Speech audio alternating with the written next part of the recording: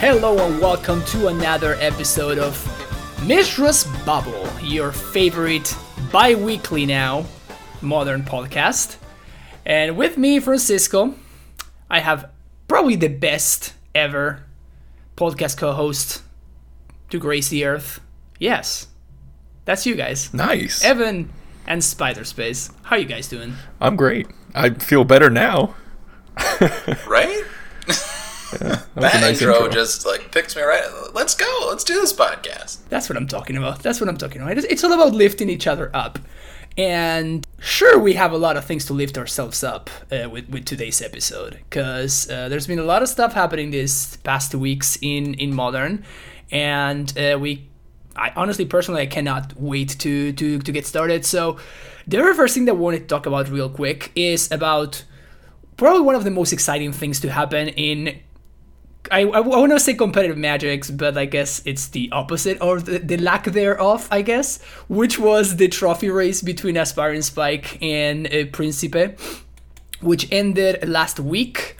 Spike, even though I was cheering for him, was not able to get there. It was pretty brutal, but one thing that I think was amazing is how everybody was engaged with this. So out of literal nothing, it feels like the community was finally engaged in something.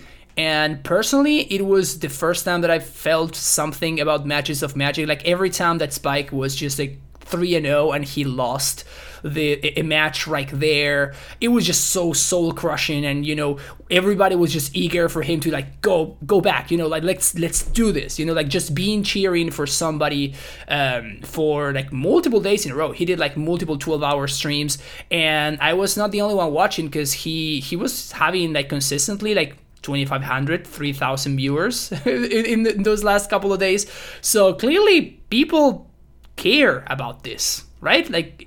All it takes is you just need to make people care, and it feels like they figured a way to make people care. So people cared, and it was awesome, and it was probably some of the best content that has gone out into the wild. Definitely in Modern, reaching those numbers and that amount of people engaged while playing MTGO. That is not a small feat. That is not a small feat. How do you guys feel about the whole trophy race situation? It was exciting. It reminded me of how excited I would get watching Pro Tour coverage and whatnot years ago.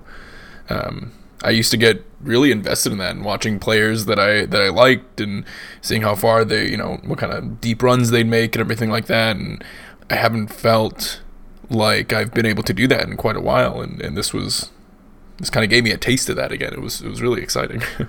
Totally. That's exactly what I thought of as well, as pro tours. And I feel like even the Magic channel itself, you'd have pro tours that are nah, they're not going to get that amount of people now. And that's saying something.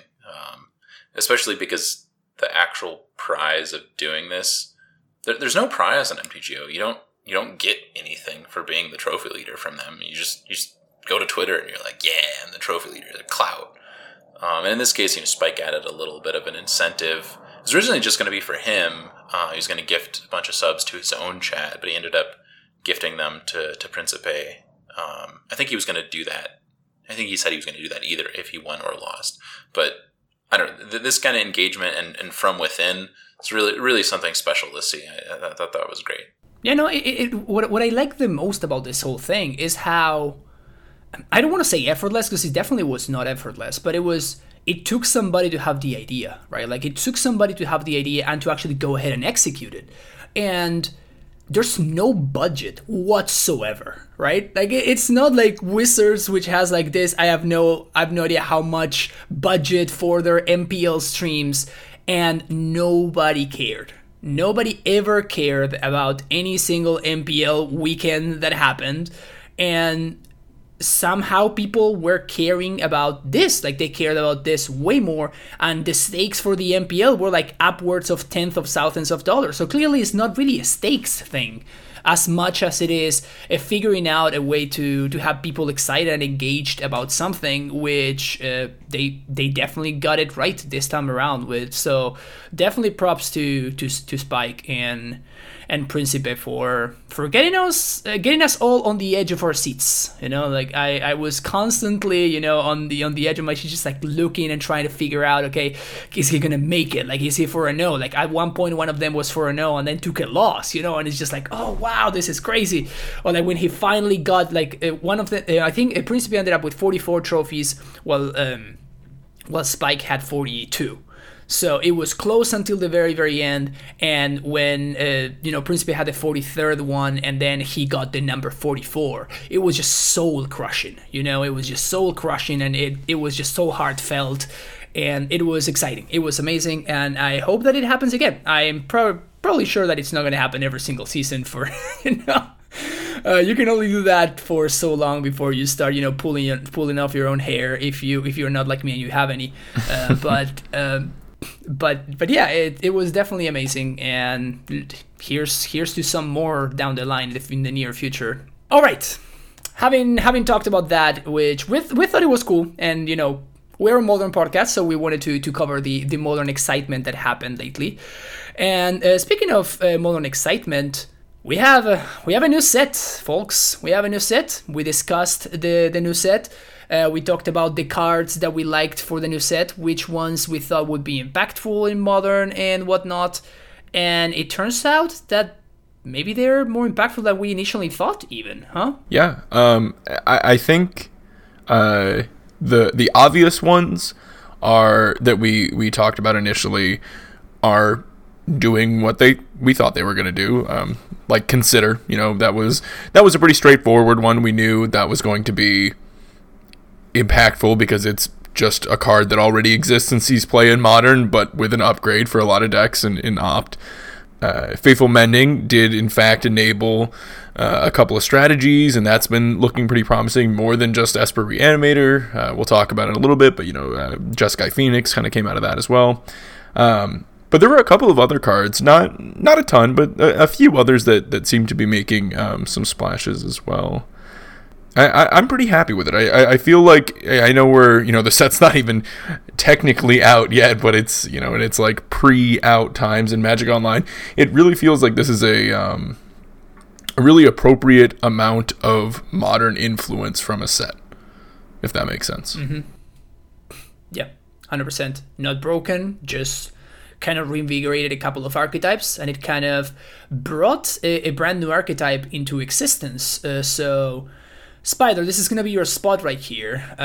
If you're not aware of this, Spider actually top 8'd the Modern Challenge on Saturday, and he did so packing a full playset of Faithful Mendings and playing Esper Reanimator. And Consider as well. Oh, playing Consider as well, yeah. So can you tell us how you worked on the list, how you tweaked it, what did you like, what did you not like, how did you end up in the list that you brought all the way to the top 8? First of all, I want to say that this deck is a deck that it's very easy to want to put your pet cards in Reanimator. Whether it's your favorite dumb creature or your favorite stupid discard enabler, everyone is constantly, why not Collective Brutality? Why not Bone Shards? You could just throw a Worm Coil in there. The list is endless. And I tried to do the exact opposite of that and not play those cards. So I just took a list. Basically, I tried to come up with something that had the most obvious includes. So, obviously you're going to have 4 Unmarked Grave, 4 Persist, 4 Mending, 4 Thoughtseize. I felt like a lot of these things were pretty obvious. And I felt like Counterspell is one that people don't necessarily get right away. But when you think about the timing on Faithful Mending, I think that's a really big difference between it and Faithless Looting that kind of incentivizes you to hold some stuff up, to have some interaction, to do some other things with it. And so that was kind of the logic behind some of those cards in there. I will say this is maybe the best 3-mana Teferi deck I think I've ever played. I don't mean in the sense that it's the most powerful necessarily, so much as it uses all parts of 3-mana Teferi.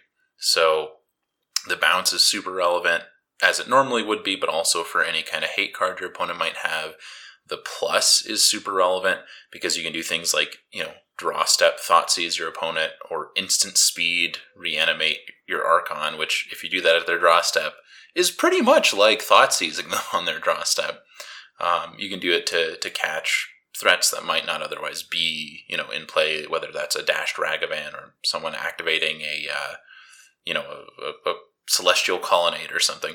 And then I guess the weird things about my list are the one of main deck. Sarah's Emissary, I know Aspiring Spike has been talking about how you don't want to have that card. I liked having that as a one of, just as a kind of like I win button. Sometimes you just play against something, you're like Hammer, for instance, is probably the biggest one. It's just like, hey, go get this thing. You can't beat it. I win.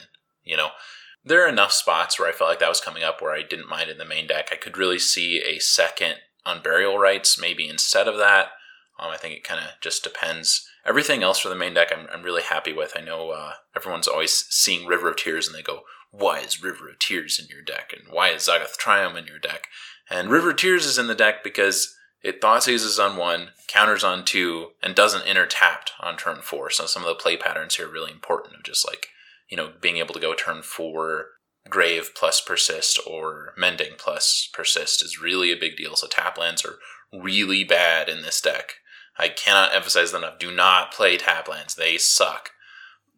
Also, you get some life back from your Archons and your Mendings, so a lot of fetches and shocks isn't too bad, but, trying to minimize that a little bit with a couple of rivers. The Zagath is just there as a boost to Prismatic. Ending specifically for Leyline of the Void comes up. Omnath, Karn, these are cards that you want to get rid of, and it's a pretty low cost. It is the only tap land that I'm playing, and when it's fetchable, you can maneuver that spot pretty cleanly. I think it's not totally free, but I think it's pretty dang free. So that's why that's in there. The sideboard is something I'm less sure of. I feel like that has been kind of a work in progress, and it's been hard to figure that out. The meta really hasn't shifted too much other than being a little more graveyard-centric. So like I have some weird cards in there, like a one of Terracodon or one of Void Winnower. These are potential cards that are just like I win buttons against certain decks. So like Terracodon's really good against Tron. You just blow up their lands and they're done. The Void Winnower is really for Cascade stuff. So you just, they can't Cascade, they can't Brazen Borrower it, they can't Ice it, and you just really can't do anything to it. So that's why it's there. Leyline just made sense to me, Leyline of the Void, because if you want Graveyard Hate in a looting deck, why not play that one, right? It's free, it's most efficient in terms of quote-unquote casting, but then after that, you can just loot away the extra copy, so it's not as bad as it might otherwise be in certain decks. I liked the Flusters just for Cascade stuff again. Chalice is kind of there for a similar reason. You got some Fatal Pushes for those turn 1 monkeys, Hammer stuff. Yeah, I don't know. I'm really happy with the deck as a whole. I think main deck, I'm like 98% certain just to, that Sarah versus Unburial question, and then sideboard does need a little bit of work, but it's been hard to figure out. I will say some of my process, I had most of the list there, most of the main deck. I kind of talked with Evan here, and he helped me to kind of iron some stuff out of just like, hey, what do you think of that? What do you think of this? Particularly the mana base was something that's kind of difficult to quite figure out. Like the one of Mystic Gate kind of looks weird. And I think that ended up being right over the blue-black one, just because you can do stuff like play Godless or Plains on turn 1, and then still have the turn 2 Mending or Counter Spell. Whereas with the other, the blue-black filter land, you can't have Mending up. So kind of a lot of weird inner working things here. And I know a lot of people look at it and they go, this is wrong, that's wrong. And they just instantly change it. And actually, there's a lot of thought that has gone into those. So when you slam those Dark Slick Shores instead, because your certain River of Tears is wrong, you might feel the impact of that decision after playing some matches. Yeah, that's pretty funny. Well, that's very cool what you guys put together here. As far as like the spell suite, I remember decks like this playing like Archmage's Charm, for example, in the past. Where has that gone? Is that like Faithful Mending just clean sweep? It was like a switch going from one to the other one. You were talking about Unburial Rites. The first copy, obviously, it's incredible because of Unmarked Grave, but when or why would you consider to play more, or cutting it all together? Sure. So that card in particular, Unburial, start with the last one, we'll move backwards. Unburial is good in grindy matchups, mostly. It also helps with consistency so that your Entomb can also get your Reanimate, which is nice. So it's kind of corner case. I actually considered a one of Priest of Felrights for a similar reason of like, specifically against a deck that could counter it. They're not going to be able to counter the Priest coming back since it's an ability, which seemed nice. But the reason I didn't play Priest was because it's just going to eat all your removal when otherwise it's going to be dead. So like they really don't have almost any prismatic ending targets, and it's just going to be slower and more awkward. That's why it wouldn't be there over Unburial. Some of the card choices, I actually started out with Archmage's Charm. So it's funny you asked that because that was version 1.0 had Archmage's Charm. And you kind of have to walk this line of like, okay, I want enough interaction and enough combo pieces. And the reason I'm really happy with my interaction suite of Thoughtseize, Prismatic Ending, Teferi, and Counterspell is that they pretty much cover everything. Like, there's very little that these cards can't interact with, even, post-board, game one, whatever. Prismatic Ending hits turn one Ragavan just as it hits turn one Relic of Progenitus, right? It answers Leyline of the Void, answers 3 minutes Teferi. It hits everything. Thoughtseize likewise hits everything. Counterspell hits everything. Also, nice thing about Thoughtseize, it comes up very occasionally where you get to like Thoughtseize yourself turn one and then just Archon turn two, which is it's great. It's just clean magic. A lot of people have asked me why I'm not playing Spike's. Spike's initial list had Chalice of the Void and he had Gifts Ungiven. I've really felt like you don't really need Chalice. I feel like most of the matchups where I kind of want that, I just don't really need it. Like Hammer feels like a pretty good matchup in my opinion, especially with the main deck Sarah. Cascade's a little bit different. Chalice on 0, losing that is a real cost, but I feel like these one-drop cards are really important of just having that extra consistency in a timely fashion, and also just Thoughtseize's utility is huge. So I don't really like the Chalices. I also don't really like the Gifts Ungiven. On sort of the similar vein of like, that card's great for consistency because you could just like bin, Fatty plus Unburial, or you could do like weird utility packages. You'd have to have like a Snapcaster, and I don't know. It just feels very cutesy to me. It's very slow to do all that when, as it is, you're very likely to already have the Archon in the bin for whatever it is, and then you just like top deck the one of Unburial, you pay 6 mana and get the thing that turn, whereas this just like, okay, you have to have 8 mana to do it. You might be able to do like a little more draw-go-y stuff with gifts if you also played Archmages and like Force. I think Force is pretty off-plan. I'd only really play that in the board. Charm could be on plan, but the mana's already difficult, right? Like, we're already going turn 1, you need all 3 colors. Turn 2, you need blue.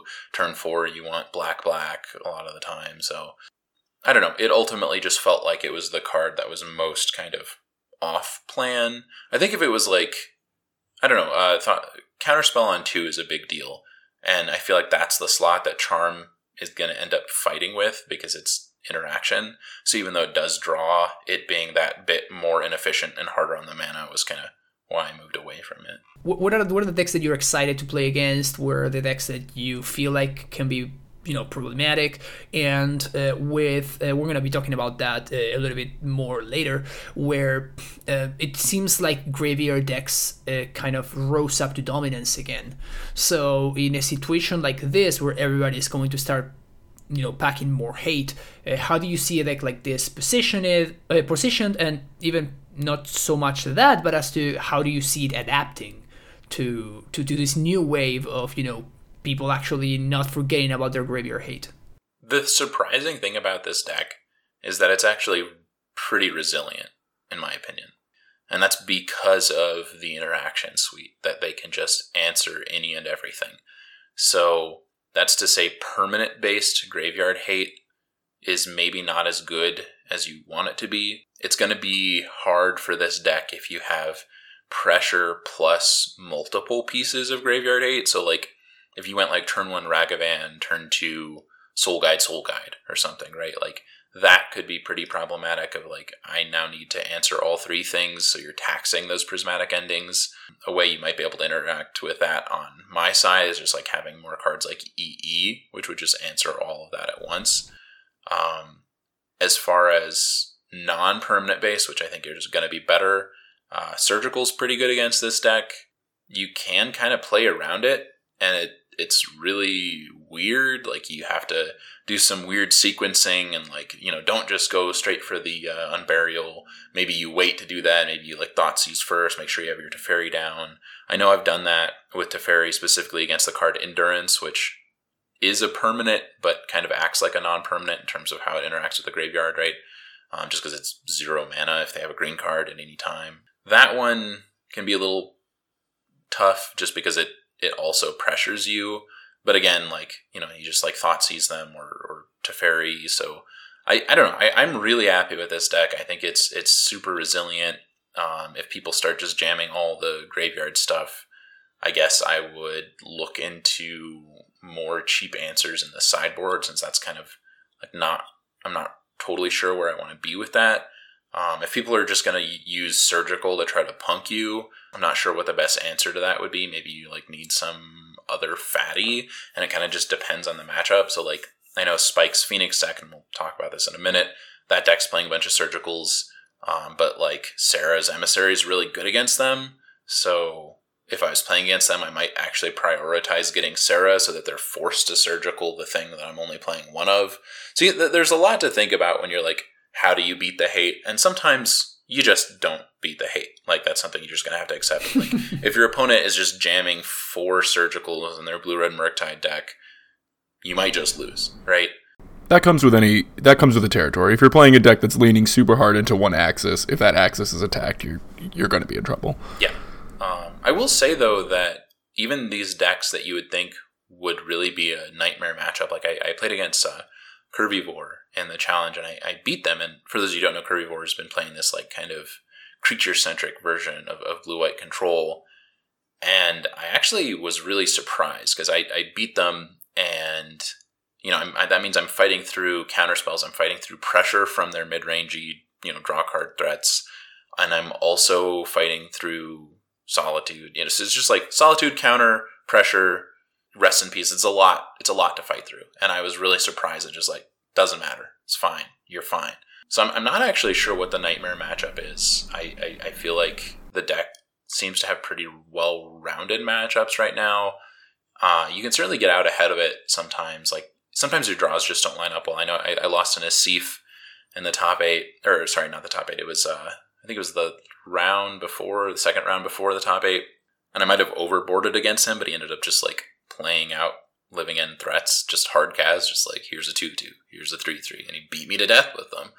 And sometimes you're just going to draw like 2 or 3 Archons, and you don't have a Mending. And that's what I was going to say. It feels like a deck that, because I've played a little bit of it, you know, as well. And it feels like one of its like biggest enemies is itself. That sometimes it does need things to line up, and you need to draw some things in a certain order, and there's certain, you by the nature of the deck, you do have dead draws, like you said, in Archons and Angel and whatnot, and they're only dead until you draw a Mending. But if you never draw that Mending, I've had some really brutal matches where I'll just end up with 3 Archons in my hand, there were none in my opener, and I just never find that Mending. You're going to lose that game of Magic. It doesn't matter what the opponent's doing. Whereas it's not just like a deck that's a pile of good stuff. There is some things that have to happen. Sure. But yeah, it really didn't feel like there was any like truly scary matchup. It felt like a deck that has game against pretty much everyone. Yeah, I think it might have been your stream, Evan, where we were co-piloting and we got the 5-0. I think it was against Black-Red, like Spike's old Black-Red deck that had all the turn 1 threats, discard spells, main deck, Dothy Voidwalker. I thought we were going to get obliterated, and we ended up winning it. Yeah. You were like, this is a nightmare matchup. And we were like, no problem. Just won. We just won it. We just fought through, and they had like a million Voidwalkers too. It's not like they never found them. Like, they had all these pieces, and the deck was just able to chug through it all. Yeah. So it really impressed me. People don't really think this is a real thing, but you really do cast your stuff. It happens. And it happens. Oh, the hard cast threats. Yeah. Yeah. Like that against Kirby, that happened multiple times. It was like I had cheated out. I had like a a grave plus unburial line to get out Archon, and then they went and Teferi bounced it, and I just went land, recast Archon, just hard cast, and tap all your mana, here's the Archon, and it was like, well, I win, like, there it is. Yeah, it's pretty funny about the way that it works. Like every Archon that you play, not only you're forcing your opponent to answer it, but even if they answer it, every Archon is getting you closer to your next Archon.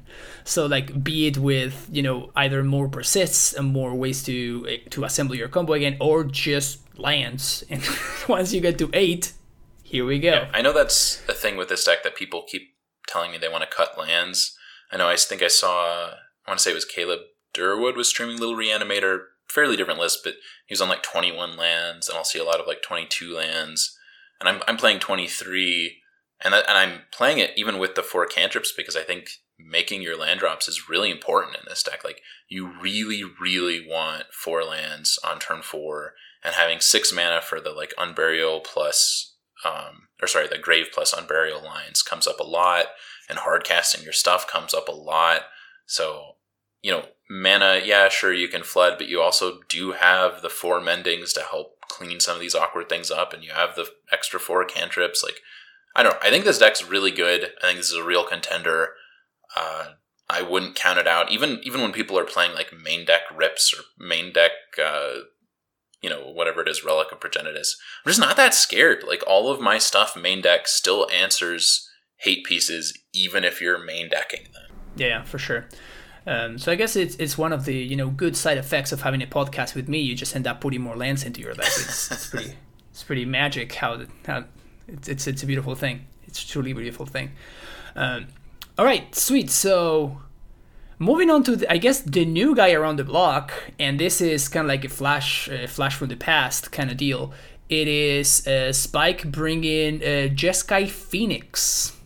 Jeskai Phoenix, which is backing 4 Arc-like Phoenix and 4 Demilich, which is the only card that could potentially see play from the D&D set, which didn't have too much of an impact. But well, here it is, the Demilich, as another free threat, and that's it. Like, these are all the threats that this deck is playing, and the rest of the deck is just 17 lands. Spike doesn't have a podcast with me, so he only plays 17 lands in his deck. And then a bunch of interaction with a Prismatic Ending, Gutshot, Lightning Bolt, and then everything else is just enablers and cantrips. So we have 4 Serum Visions, 4 Consider, 4 Faithful Mending. Again, these are the brand new ones, Consider and Faithful Mending. 4 Faithless Salvaging. This is the 1 in a red instant. It says discard the card, then draw a card, and then it has a rebound.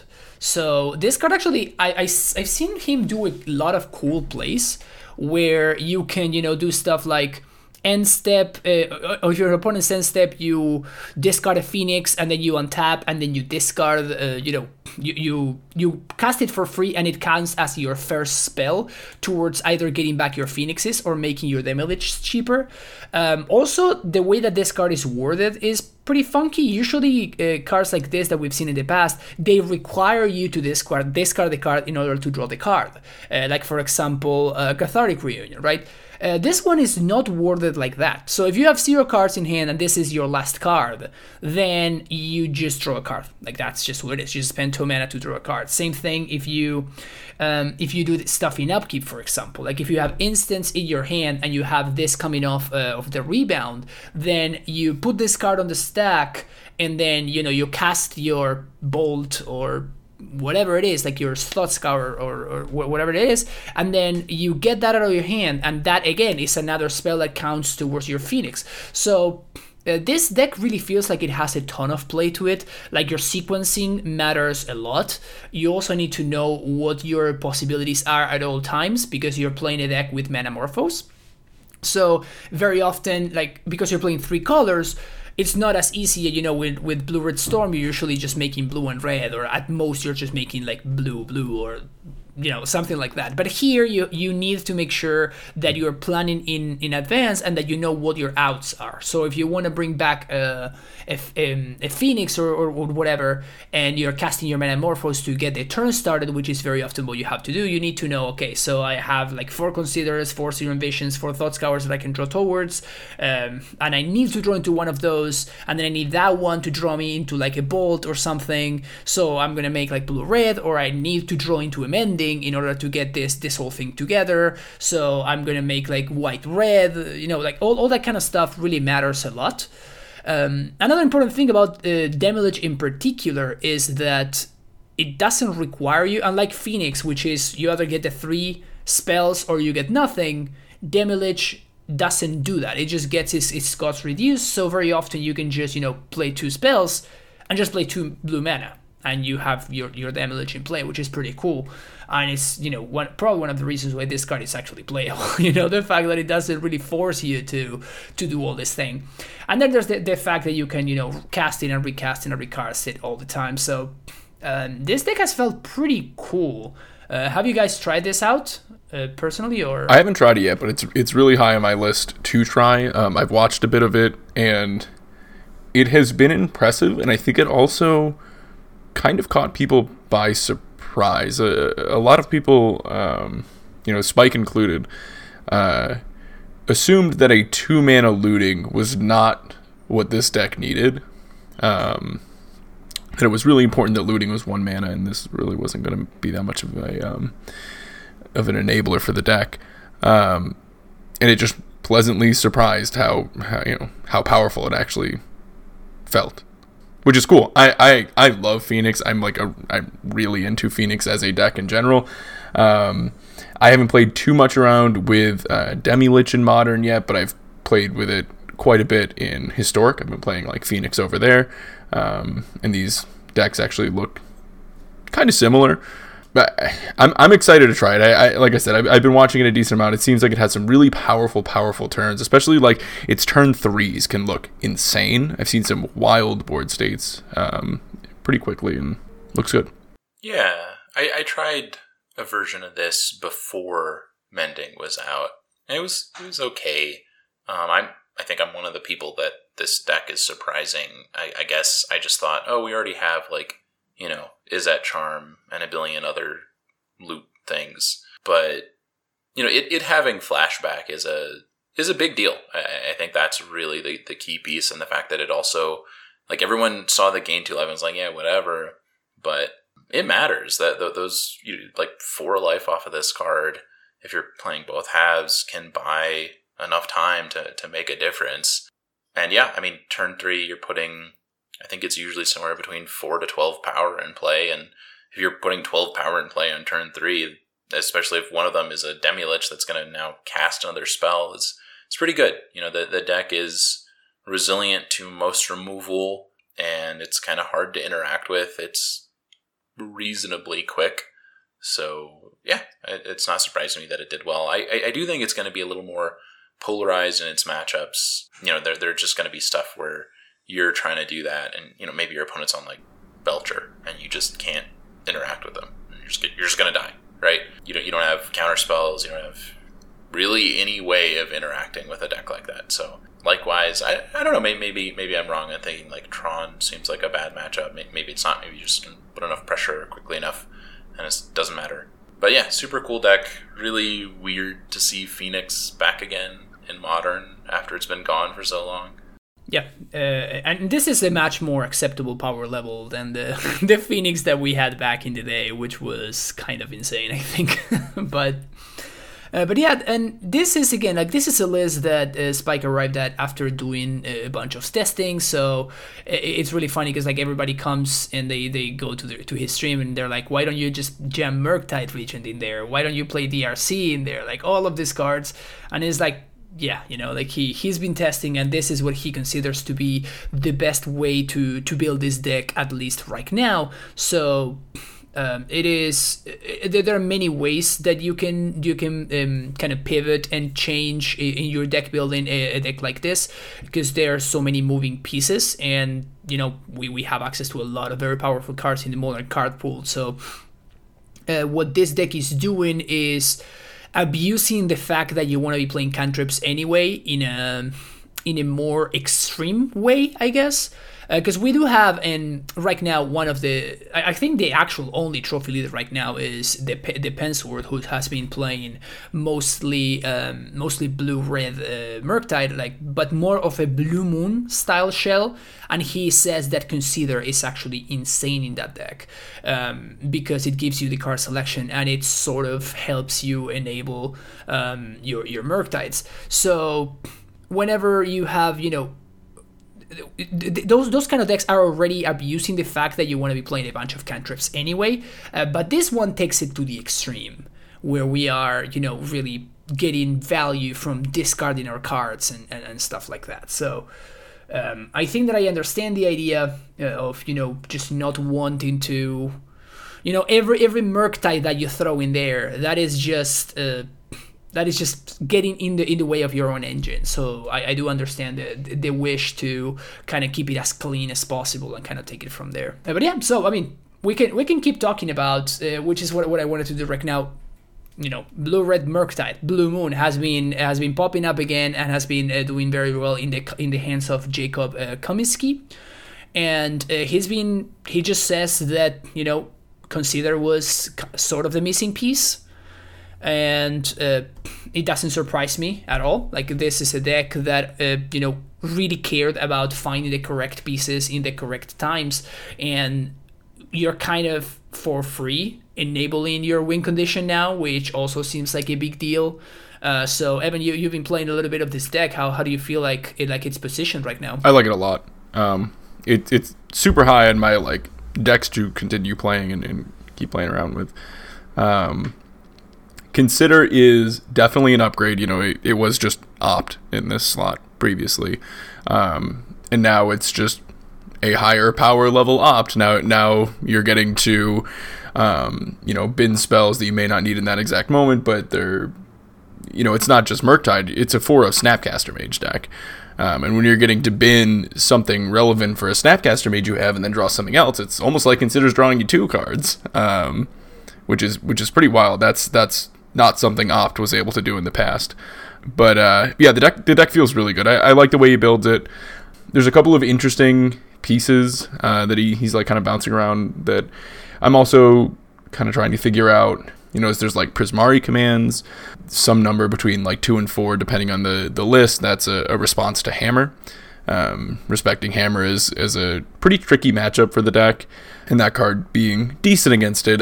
I'm not 100% sold on it, but just because it's 3 mana, it is a very expensive spell, but it can get some nice 2-for-1s with it. And also a lot of Brazen Borrowers, which is also pretty good in that matchup, but it's also good against opposing Murktides. I think he's done a pretty good job at tuning the deck to be ready for the type of stuff that you are seeing in the meta. Yeah, it's felt nice. It's felt really nice. A lot of Fire and Ices, just all kinds of sweet spells. It's right up my alley. It is a really cool deck. And it's and one more point, it's not playing around with the Planeswalker win con packages anymore. You're not messing around with Jace anymore. It's just respecting that Jace is just not where you want to be right now. That card just gets killed by everything, and it's so much mana. You're just playing the good win cons now in Murktide. You've got your Bolt Snap Bolt plan, and the Brazen Borrowers are kind of filling a dual purpose, answering a thing, but also just being like Vendilion Click, your 3/1 flash flying beater. The deck's pretty good at closing out games now. Yeah, that's exactly what I was going to say. Those Planeswalkers have always been kind of in a way, the downfall of that deck is that they always had this super clunky win condition that you really struggle a lot to find a window to resolve, but you really can't win the game until you resolve it, or you can't really start winning the game. And now instead of needing to tap out for a Jace or something, you just only spend 2 mana, play a Murktide. That's a 7/7 and holding up counter magic. Your go. You know what I'm saying? It's such a different story. It is. Then Murktide just attacks 2 or 3 times and the game is immediately over. So it feels like Murktide just that's exactly what this deck was always missing in order to compete and be a consistent part of the metagame. Yeah, Blue Moon was the reason I was so excited for Murktide during spoiler season. This was the home I wanted it for. I didn't have the DRC monkey, the Murktide that is the more prominent one in the meta. That's not what I was thinking when I was all excited for this card. It was like, oh man, I can slap this in Blue Moon. This is the new thing in the ice. Like, this card's insane. So yeah, very, very excited to see he's doing well with it, and it's definitely a deck I'm very likely to be like defaulting to, going forward. The other angle that control decks are attacking the metagame with has been this the Waffle Shell, like the Waffle Tapa Chalice control deck. It kind of feels like it's everywhere right now. Maybe Waffle has finally cracked the code on how to build this control decks, just like straight up blue-white in this metagame that we see right now in Modern. And we actually have a new card here that is showing up every now and then as well. In fact, 2 cards that are showing up. The big one and the most important one is Memory Deluge. We actually, I think we talked about this one a little bit on the previous episode, which is 2 blue is an instant, and it says look at the top X cards of your library, where X is the amount of mana spent to cast a spell, put 2 of them into your hand and the rest in the bottom of your library in a random order, and then it has flashback for 5 blue, so that's 7 mana. Card is awesome. So this is a way that, this is like a replacement for the Factor Fiction. Like a way that this kind of control decks have to recoup that card advantage. And the good thing is that unlike something like a Jace, which requires you to do this on your own turn, what you can do is, what Factor Fiction always was so good at doing, which is doing it on your opponent's end step, which allows you to hold up your interaction during your opponent's turn. If they do something, you just counter whatever they do. If they don't, you just draw and you recoup that card advantage, and you can keep your engine going. I'll be honest, I can't believe they put this card at instant speed. The last time we got an effect like this was Drawn from Dreams, which is like the basically dig through time, but 4 mana and sorcery speed. I was shocked to see this was instant, and it's definitely, I think, in a good amount of the control, like we're seeing blue-white being the prominent control strategy, and I think in those lists it totally does just replace Factor Fiction if they were playing Factor Fiction before. That flashback's really nice on it. You're usually getting 2 cards, maybe 3 out of Factor Fiction, right? So it's about the same. I do think, for example, in my particular Blue Moon list, I'm running a Factor Fiction still, and I think it's going to stay a Factor Fiction. I think when you are playing cards like Murktide and Snapcaster Mage and things that do care about the cards that also hit the graveyard, there is still a reason to play FOF. There are some lists that are still going to want to play FOF, but in these blue-white lists that just do not care about their graveyard at all, other than this card, I think it's a pretty meaningful upgrade. Yeah, I mean, also these are 26 land control decks, right? Like the Murktide decks tend to be playing like 23, 24 lands at most. They are like a little bit more lean, and they just try to play more 1 mana cantrips, while this deck, because it cannot play cantrips because it is Chalice of the Void deck, so it needs to be playing more lands because it really needs to hit its land drops, and it just kind of works beautifully into that. You have more lands, well, now you draw Memory Deluge, and then you have the whole thing of Memory Deluge finding you another Memory Deluge, and then you have the flashback from both. This card has been really, really, really good. Like every time I played against it, I've been kind of freaking out a little bit. I've been playing a little bit of Standard, and having moments where I've had like my opponents have some cards in hand, and if you know like how Arena works, when you have things like known information or things that are like in your graveyard that have abilities of flashback or whatever, it kind of represents them in their hand. And I've had like moments where I'll be against a control opponent and they'll have like a full grip and then also 3 Memory Deluges all lit up in their hand, and it's just like, I'm never beating this card like, in their hands full because they cast all those Memory Deluges. The cards looked really impressive there, and I think it is going to be a very significant form of card advantage in Modern as well. It feels like it's going to be really powerful. Yeah, this one definitely feels like it's here to stay sort of deal. Like I was not expecting this card to be as impactful as it ended up being, but it turns out that particularly in a deck like this. Like as you were saying, whenever you're doing graveyard stuff, maybe Factor Fiction can be better. But whenever you're not, I mean, if you ever get to flashback this thing, that's just free value. And if that resolves, you're just not losing. Like you're just never losing. Whatever it is that you're missing, like that verdict that you were missing or whatever it is. Also, I saw Spike trying this out in Reclamation decks, which seems nuts. Absolutely nuts. I think Reclamation is one of those cards that could see a resurgence, and it just kind of fell off, but maybe didn't have a great reason to fall off. I was excited to see him playing around with that strategy again. And yeah, I definitely think this card looks awesome in that deck. Yeah, seems really good there. I haven't played with or against this yet. I will say, I was losing when people went EOT FOF, and I will still be losing when they go EOT Memory Deluge. I don't know. A lot of the time it seems like the front half is like pretty close. But it having that just flashback for free if the game does go longer, which you're trying to make it go longer, it's gross. Like if it's a control mirror and you have to spend a counter spell on the back half, like that seems awful. And if you don't, you're probably just lost. So I just can't believe they made this an instant. I really didn't think they would put this effect as an instant through standard again. I'm glad they did. It wouldn't have been playable if they didn't. but yeah, very cool card. Yeah, for sure. Then the other card that has kind of shown up is sort of an unexpected one, but I think it makes sense. And this is Outland Liberator, which is a card that we actually had to read before. When I said the name to the guys when we were talking about what we were going to be discussing the episode, like I actually had to read this one to them. And it's a pretty sweet one. It's 1 and a green for a 2/2 human werewolf. You pay 1 and you sacrifice this and you destroy target artifact or enchantment. And then it has the new daybound mechanic. So whenever it flips, you get a 3/3 werewolf.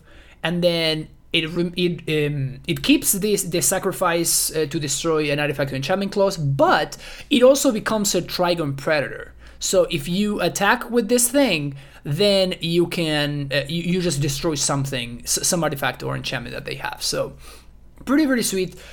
Seems particularly impactful in a deck like Yawgmoth. That's where it's seen most play, because you're a Court of Calling deck. So you can, unlike the mechanic that we saw in the past, right? Like unlike the previous edition of the werewolf mechanic, which you want to flip your werewolf, okay? So you have your werewolf in play, and then you pass the turn, and your opponent plays an instant on your end step, and boom, like they countered your flip, That actually doesn't work. In this new iteration of the mechanic, only the spells that you play on your turn matter.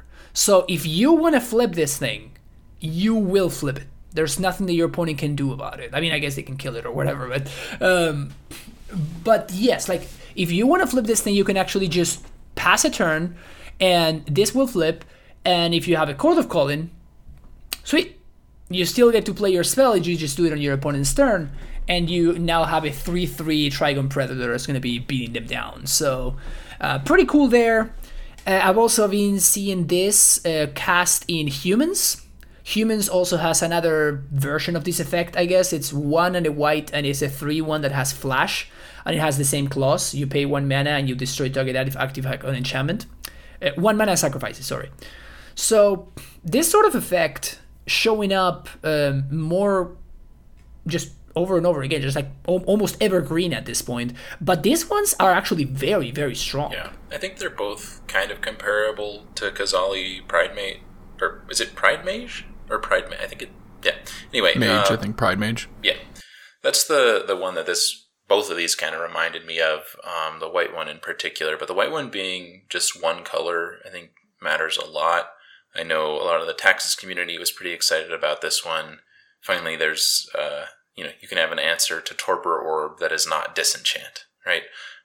So and that's a big deal for those decks. Yeah, no, and that's when I noticed this card is when talking about Amulet. Amulet actually cares about Torpor Orb a lot, and this is a way that you can just pact for this guy, and you play it, and then you sack it. And like if your opponent has a Torpor Orb in play, bad luck. Doesn't matter, or you're now dead. So in that sense, it seems like it's not like a strict upgrade over something like, we had Rex Age and then we had Foundation Breaker, and realistically speaking, Foundation Breaker is just a strict upgrade over Rex Age, right? Like, because it gives you the flexibility, and if you're in a situation where you really care about the body, you can very often just pay the extra mana. And if you don't care about the body, you just have the effect for 1 mana cheaper. So obviously it's just a lot better. This one is not necessarily better, but it's a little bit different. So it kind of gives us summoners pact casters. It gives us like a little bit of more, wiggling room to kind of like move things around if metagames shift. Like, for example, remember like a couple of maybe like a month or two ago when Elemental was sold a Rage and people were playing like 2 or 3 copies of Torpor in the sideboard. Then if we had access to this guy, that would have been awesome. Now if that happens again, we have access to this guy. So it's one of those cards to keep in the back of your mind whenever you're building your deck to play in this weekend's event, and for whatever reason you choose to play Amulet. But yeah, you actually have that option now, which I think it's very, very cool. You saying that the white one being a 3/1, you're like talking about pacting for it. I was like, oh, you could, or Imperial Recruiter, and then I'm like, oh, nope, can't do that. That's a real dagger. That matters a stupid amount. Got the wrong recruiter. Really did though. Oh man, poor Flicker Wisp. I imagine that was in purpose though, right? That has to have been on purpose. They can't have people recruitering up Flicker Wisp. I don't think it's about recruitering up Flicker Wisp. I think it's about recruitering up like Solitude, and all of the incarnations can be hit by the white recruiter, or a lot of them can, but not the red one. So Grief and Solitude, namely. All right, last card that has seen a significant uptick, and then we can talk about the archetype that has seen a significant uptick. But Obsidian Charmal, remember this guy? Nope. People are playing this guy now. Can you believe that? I mean, they kind of are. It's interesting. It's a cool piece of like land hate. It lets you blow up a land. We were talking about this a little bit earlier. I'm still iffy on the card.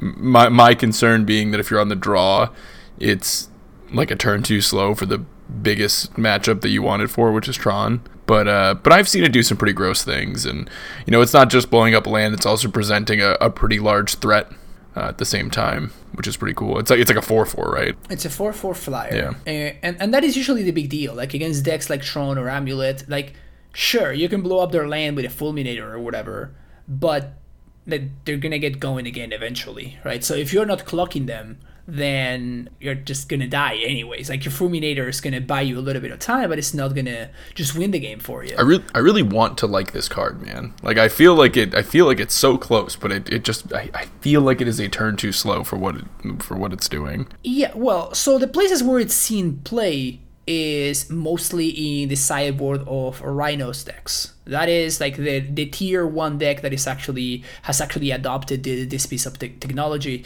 and I think that it kind of makes sense there because like you can't really play any other sort of hate against Tron that you would be able to play on time, because you can't.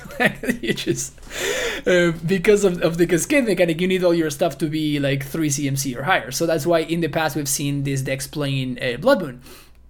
Now I did play a little bit of Rhinos myself, and Blood Moon kind of sucked in that deck. It just wasn't really a great Blood Moon deck, because like you needed like all your colors of mana very, very often, and you can't really afford, because your mana requirements are so steep, you need to be fetching duels. So very often you will find yourself in a situation where like you're slamming a Blood Moon, but you have like an island and 2 mountains. So now you just locked ourselves out of green, or you locked our set out of blue or something like that. And like, sure, if you cast the card against Amulet, that's fine, right? Like you that's gonna buy you a lot of time. But if you cast that card against Tron, they're gonna be like, sure, dude, whatever. Here's a Counter Liberated, a Great Creator, and now you have to deal with this. So make things a lot more awkward that way.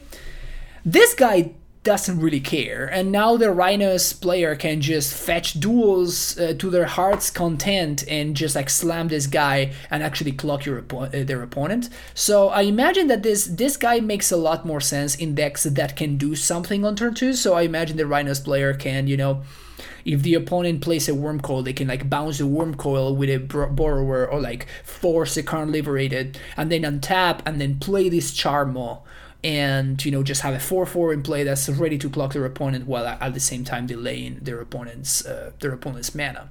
So I feel like it does make sense in decks like this, and it does make sense in other decks like Ponza, where you have a bunch of creatures, right? So even if you're on the draw, you can go turn 1 Mana Dork, turn 2 Charmo anyway. That's like the one deck that didn't really need it, though, right?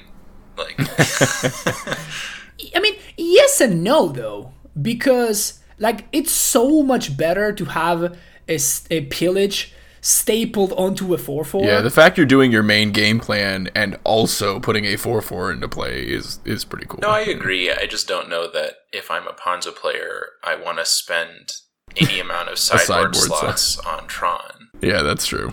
That's fair. But maybe you want to spend some main deck slots. Okay. All right. Yeah. I don't know if this is a main deck card. I mean, hey, if it's a deck that doesn't have any colorless producing land, 5 mana 4/4 that blows up a land, maybe in Ponza. It's not that bad of a deal. They've played some pretty bad cards in Ponza before. I can see this being fine. You play it fast with a Utopia Sprawl and an Arbor. I don't know. You could just play a Fury, but sure, play a Charm instead. Fury doesn't have flying. Yeah, also it's kind of like a signature of Ponza deck to play bad cards. That's what I'm saying. Right? Like it's like what the deck needs to do in order to be itself. You know what I'm saying? All right. It's funny you were talking about Rhinos versus Tron, because we didn't see either of these decks actually at all in those challenges, and I haven't really been seeing either of them in leagues either, which is weird because I feel like they both should be good. I also haven't really been seeing, like, I know Elementals won Saturday's challenge, but I'm not really seeing it otherwise. I'm also not really seeing a lot of Hammer otherwise. Or actually, Hammer wasn't in either challenge. Yeah, I was going to say, I'm seeing Hammer in leagues, but it didn't top 8 either challenge, which is really surprising to me. That's the one that's most surprising, because that I don't think anything that happened with Innistrad caused that, I don't know. Maybe people are respecting... I mean, I am seeing Burn, but I don't know. The meta is super weird. I'm not really understanding a lot of these shifts, and it's like, maybe I can't even call it a shift just because, like, maybe I'm not seeing Rhinos in leagues, but someone else is. But even for challenges in particular, I know the thing we always come back to with Rhinos is, like, it seems like it just puts at least a copy in every single top 8 of every single event, because it's just very consistent, just does what it does, and it gets there. And not at all in either of these, which is weird. Yeah, in the Sunday one, there's a copy on is in 9th place. So it's like it's probably like the same. Yeah, it's like the same record as any of the probably like the 7th and the 8th place, but just worse breakers.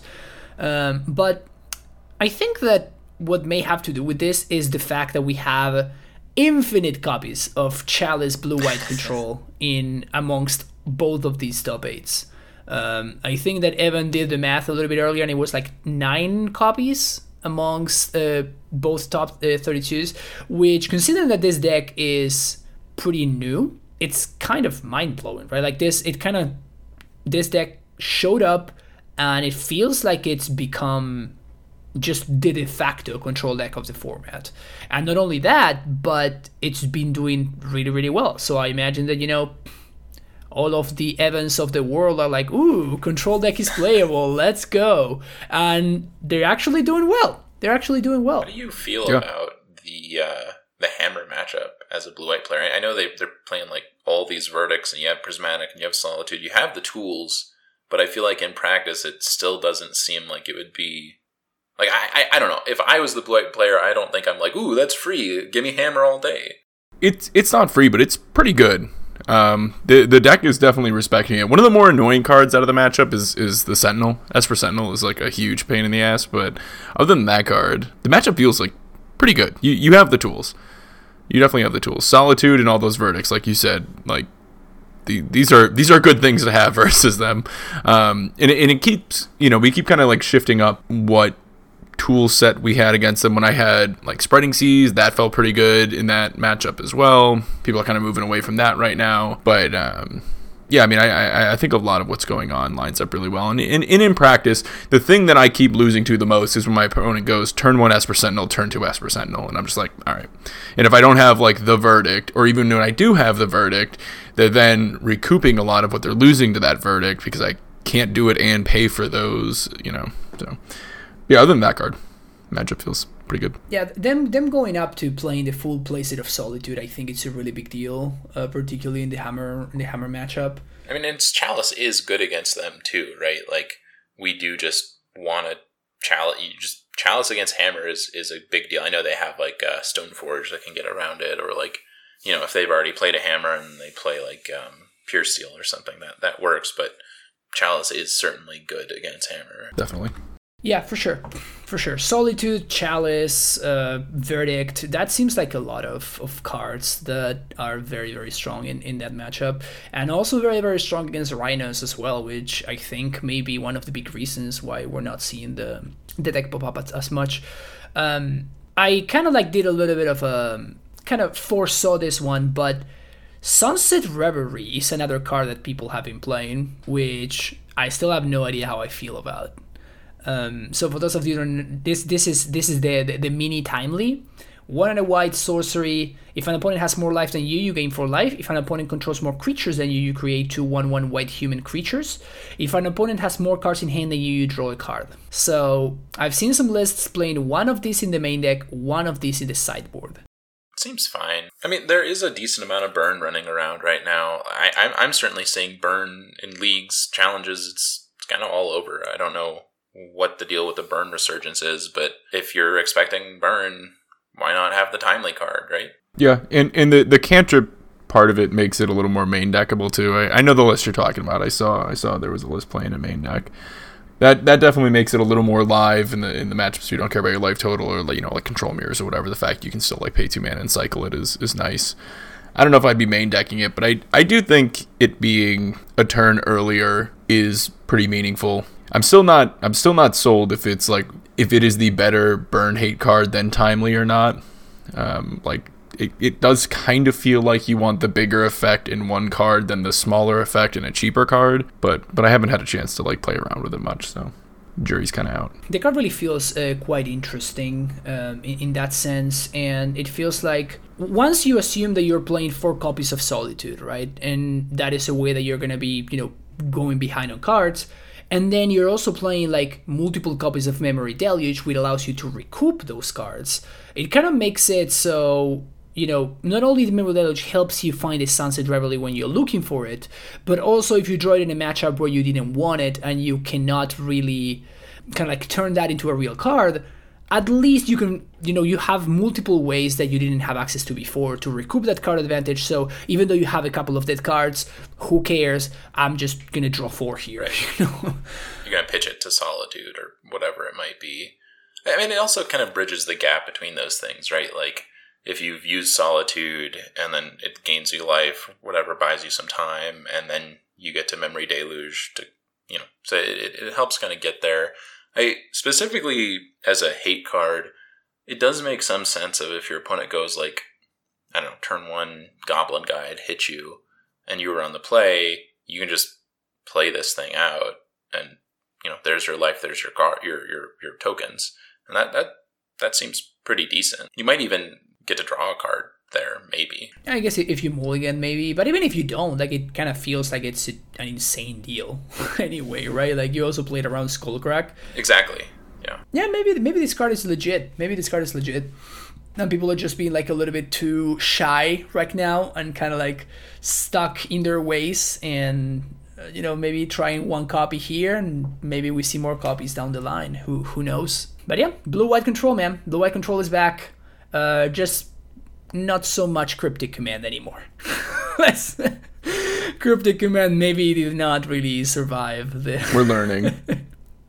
the power creep. Also, shout out to Hall of the Storm Giants, man. I lost to this card the other day.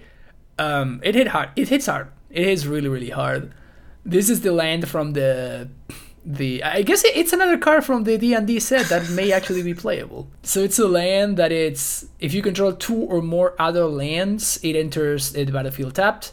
So it's like one less than a fast land. So like a little bit faster fast land. It taps for blue and you pay 5 and a blue and you turn it into a 7/7 a blue giant creature with ward 3. So this thing turns the corner really quickly. Very, very cool to see access to that card. Sweet. So that is what we have going on in terms of the new cards. In terms of metagame shifts, we kind of sprinkled a little bit and discussed it a little bit, but there are a couple of newcomers into the metagame. The very first one is a mono red Eldrazi deck, which has kind of shown up out of nowhere last week. It won a challenge last week, and since then I've been facing it in leagues regularly.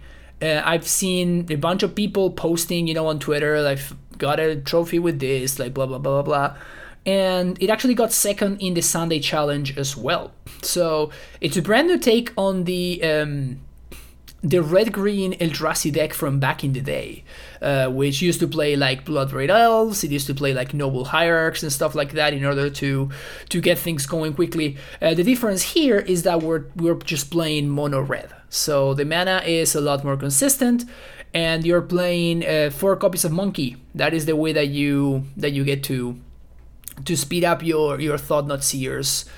So 4 Bone Crushers, 4 Eldrazi Obligator. Again, this was like the fixture of the red-green Eldrazi deck from back in the day, so it makes another apparition for those of you that weren't playing like 3 or 4 years ago whenever this happened. It's a 2/1 red, 3/1 creature Eldrazi with Devoid, and whenever you cast it, you may pay 1 and a colorless. If you do, you gain control of target creature until end of turn. You untap that creature and it gains haste. And then the creature itself, the 3/1, also has haste. So you can steal your opponent's creature and you can attack them with it. You can play a Thought-Knot, and if you have like 1,000,000 mana, you play a Thought-Knot, you play this. You activate and target your own Thought-Knot, you haste your Thought-Knot, let's go. You can also... you also have access to Fury. You have access to Matter Reshaper. And, the good old classics. 4 Ready Smasher, 4 Thought-Knot Seers. The spell suite is pretty small. 1 Abrade through Dismember and 4 Shatter Skull Smashing, which is the land, the mythic land from Zendikar. And then 4 Chalice of the Void, because this is apparently a Chalice deck as well, because we were not doing enough stuff. The funny thing is that we're playing 3 Cavern of Souls, and I guess that we can name Cavern of Monkey in order to play Monkey through our own Chalice, so that's pretty cute. Yeah. Okay. As the previous, I used to play Thalia Stompy a lot, and this deck is not the same, but it's kind of similar. And I feel like there's a lot of things about this that I don't really love.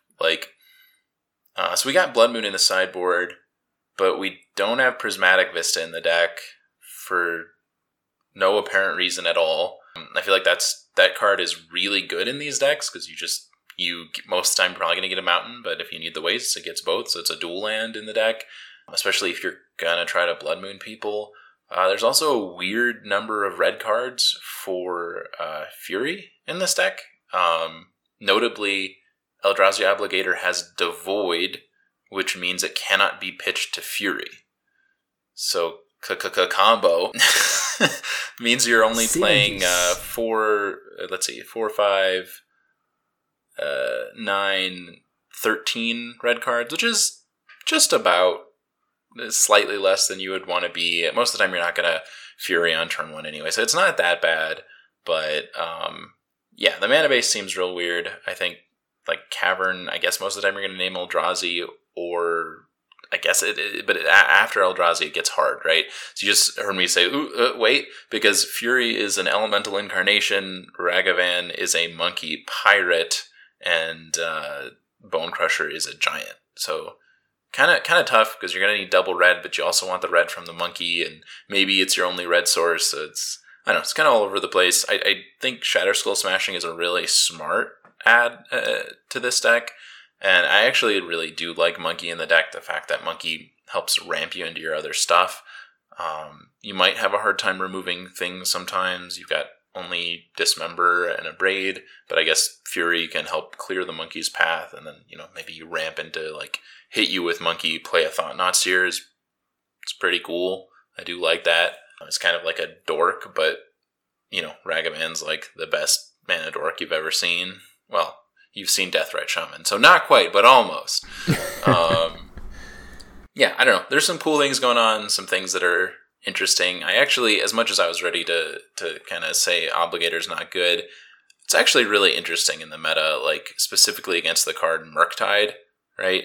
This is a cast trigger, so even if you counter my Obligator, that's my 7/7 I'm hitting you in the face with. So that's a nice little piece there. I'm not really sure what they're doing with the sideboard. There's a Boil in this list. I do like the Warping Whales, specifically against Cascade stuff. That makes sense. You get a little extra piece of hate. I don't know. There's a lot going on in this deck. I feel like starting out with cleaning up the mana would be a good place to go from, and then kind of figure out well, what are the pieces that I actually want in this deck? Does this have to be a Chalice deck? Do I want to just play Bolts, or Chalice is good in the metagame, so maybe I need it. Maybe that's the piece that helps you interact. I don't know. There's a lot to think about here. I would like to see a couple more red cards, hopefully, for Fury. But again, 13, when you're trying to do this a little later, is it's a little on the low side, but maybe just 1, 2 more would be nice. You're supposed to have 16 if you want to do it on turn 1, but maybe you don't want to pitch that Ragavan, Yeah, that's what I was going to say. All of your red cards are pretty good. You don't care. Monkey doesn't really count as a pitch card for Fury, because... Well, the second Monkey really counts, but... Yeah, that's fair, but I don't know. This deck seems weird, man. It feels like it's doing something, but it's not as good as it could be at doing this thing that it's doing, if that makes sense.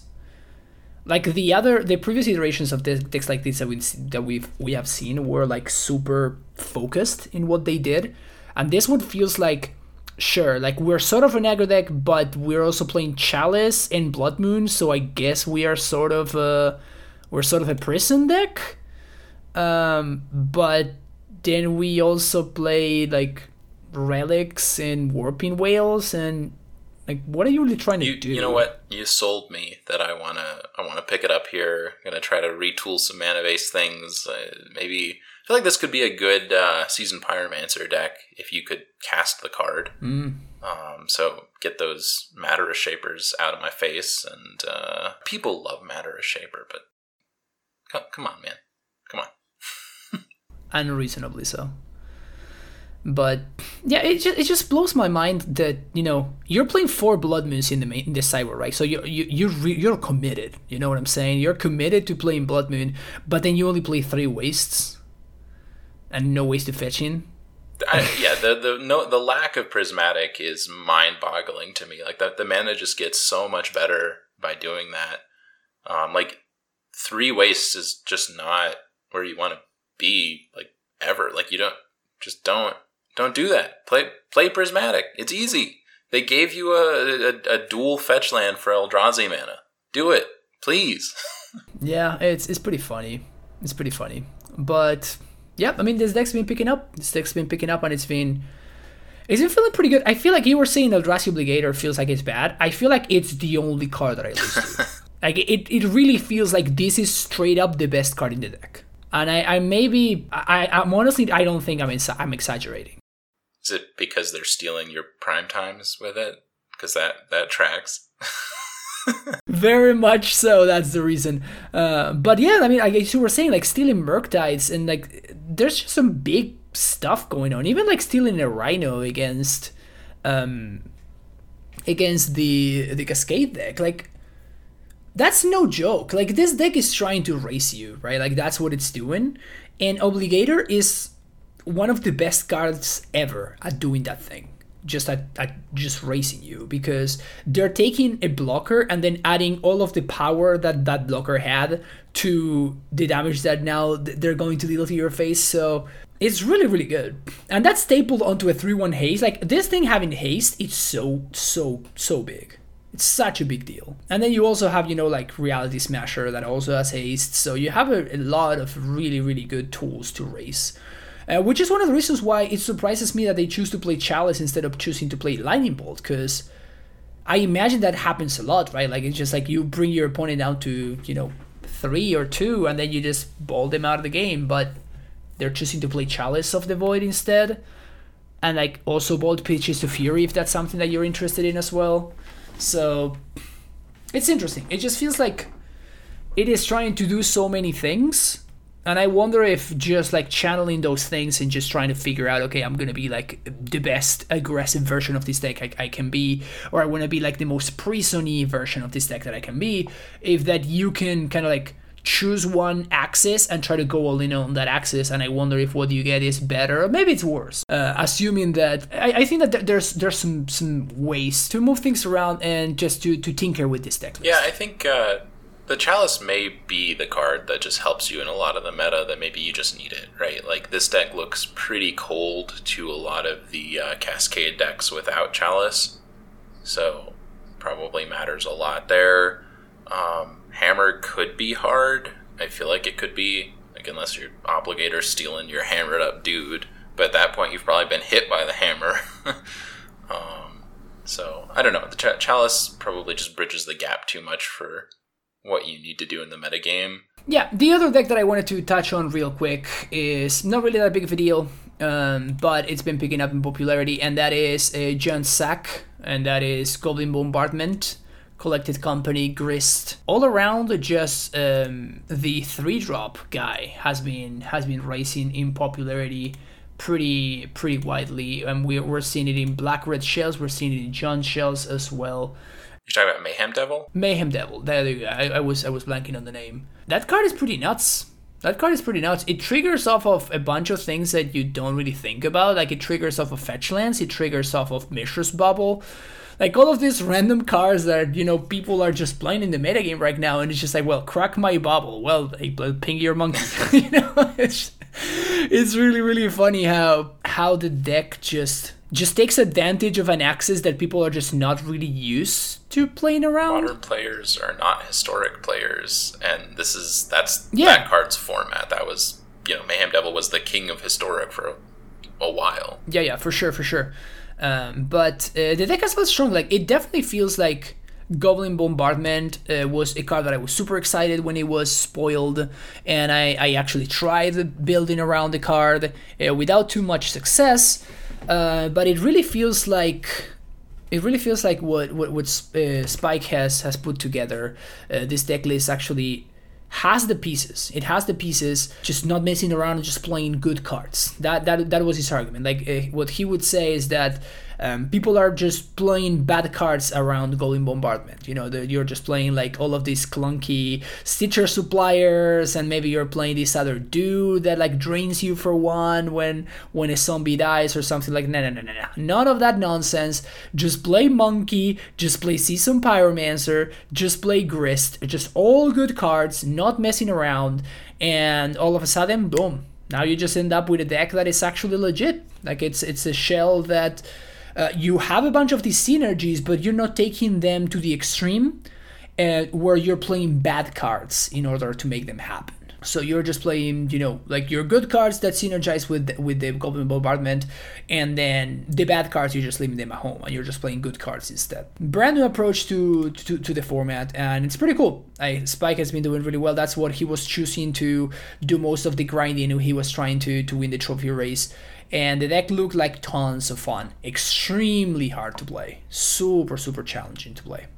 Alright, so to wrap things up a little bit here, what we're going to be talking about real quick is this coming weekend are the showcase challenges, right? Like, this is some tournaments that happen every single month, and they happen in, I don't know if every format. No, there's Modern, there's Legacy, and I think they cut the Vintage one now or something like that. Anyway, whatever. Good, important Modern tournament coming up this weekend. So, I've been doing some testing, and I think I know when I'm going to be playing. and it's going to be to nobody's surprise. If you've been listening to the last couple of episodes, I am still not high on Amulet. I think that the deck is pretty bad. It's still very poorly positioned in the metagame, and I don't think that that's really going to change, because the cards that don't allow the deck to thrive are Prismatic Ending and a Holy Heat, which are just busted cards. So I don't think anybody is going to stop playing those cards anytime soon. So because of that, I had to try to broaden my horizons and start looking towards greener pastures.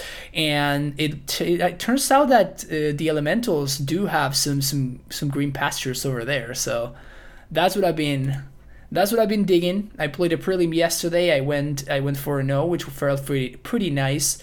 And the version that I've been liking a lot is I guess that we can call it the canister version. So it's the version of the deck that's playing the fairies, and it's playing Prismatic Ending, maybe like a lightning bolt or two here and there. And so you're actually playing interaction, so your opponent can't just straight up lock you out with like a torpor or something like that. The other versions are like the more creature-centric versions that are playing the Awakener, which is the 2-drop 1/2 haste that brings back creatures. Maybe they're playing like a Skelemental or two. That one is a little bit better at grinding, but if your opponent plays a Torpor Orb, you might as well just pack it up, because you're not winning that one. I've been really happy with the Elementals decklist that I've been working on. Very, very impressed by Endurance. The latest deck that Canister has been messing around with is playing more Mold Drifters, which I've been very, very impressed by. Feels kind of ridiculous to be impressed by Mold Drifter in the year 2021, but here we are.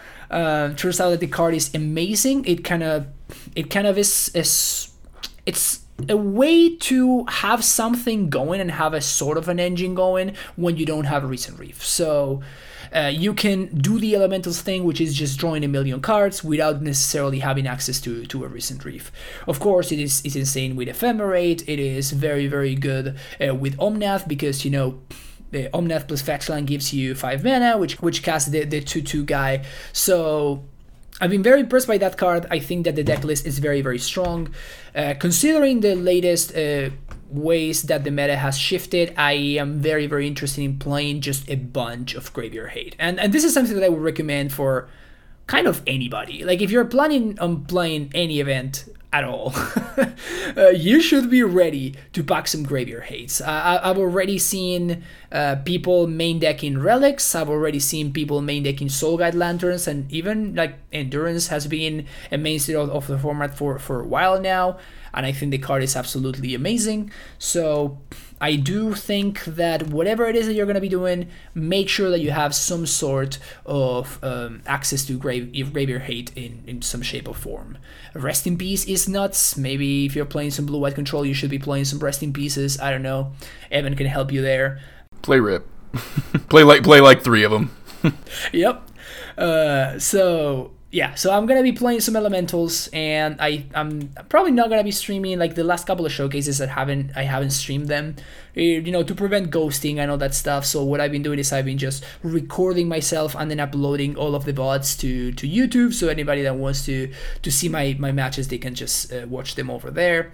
And it's been like a lot more relaxing and more chill way to do things. And just the ghosting thing is way too annoying to deal with. But anyway, what are you guys planning on playing? Well, I'll go, because you just went on a giant tangent about Graveyard Hate, and I was just like wishing for you to shut the hell up about it the whole time. Because I would love to play Reanimator again. Like, don't listen to Fran. Plays 0 Graveyard Hate. Don't come prepared. But I don't know. I'm pretty high on the deck. It's hard not to be after just going and getting that challenge top 8 right away. I'm hoping to iron out the sideboard a little bit more as things sort of take shape. But honestly, even with Fran's suggestion of play all the Graveyard Hate, and people will, I still think this deck is really good.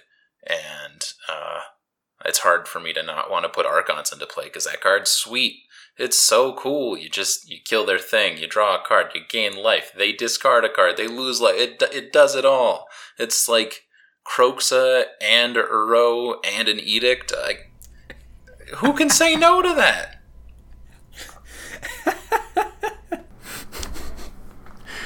I don't know if I'll actually be playing this one. I think if I do, though, it'll probably be one of the two blue-red decks, whether that's like Murktide, Blue Moon, or just like normal blue-red Murktide still. Happy with both, and I think either would be a reasonable choice. I don't think playing, the normal blue-red monkey Murktide is going to be a bad choice in almost any tournament. I think that deck's just super solid always. But I've been really partial to this other one, this other Blue Moon build, so I'd probably end up playing that. All right, sweet. So let's wrap it up. Where can we find you guys on the internet? You can find me on Twitch under Everos, twitch.tv/Everos. Same thing on YouTube. Don't try to look for me on Twitter. All right. Well, you can find me on Twitter at SpiderSpaceMTG. I got that. Just every week, I'm gonna do that. Every time Evan says you can't find me on Twitter, that's what I have to lead with. You can find me on Twitch at Spiderspace. Everos is Everos TTV, by the way. just throwing it out there. And you can find me streaming on Twitch, but not the showcase, at twitch.tv/FPAWLUSZ. That is FPublush. And you can find me on YouTube, Patreon, and Twitter at FPublushMTG. This has been Mishra's Bubble. We will be back with you in a couple of weeks, so have a great time, and keep on moderning.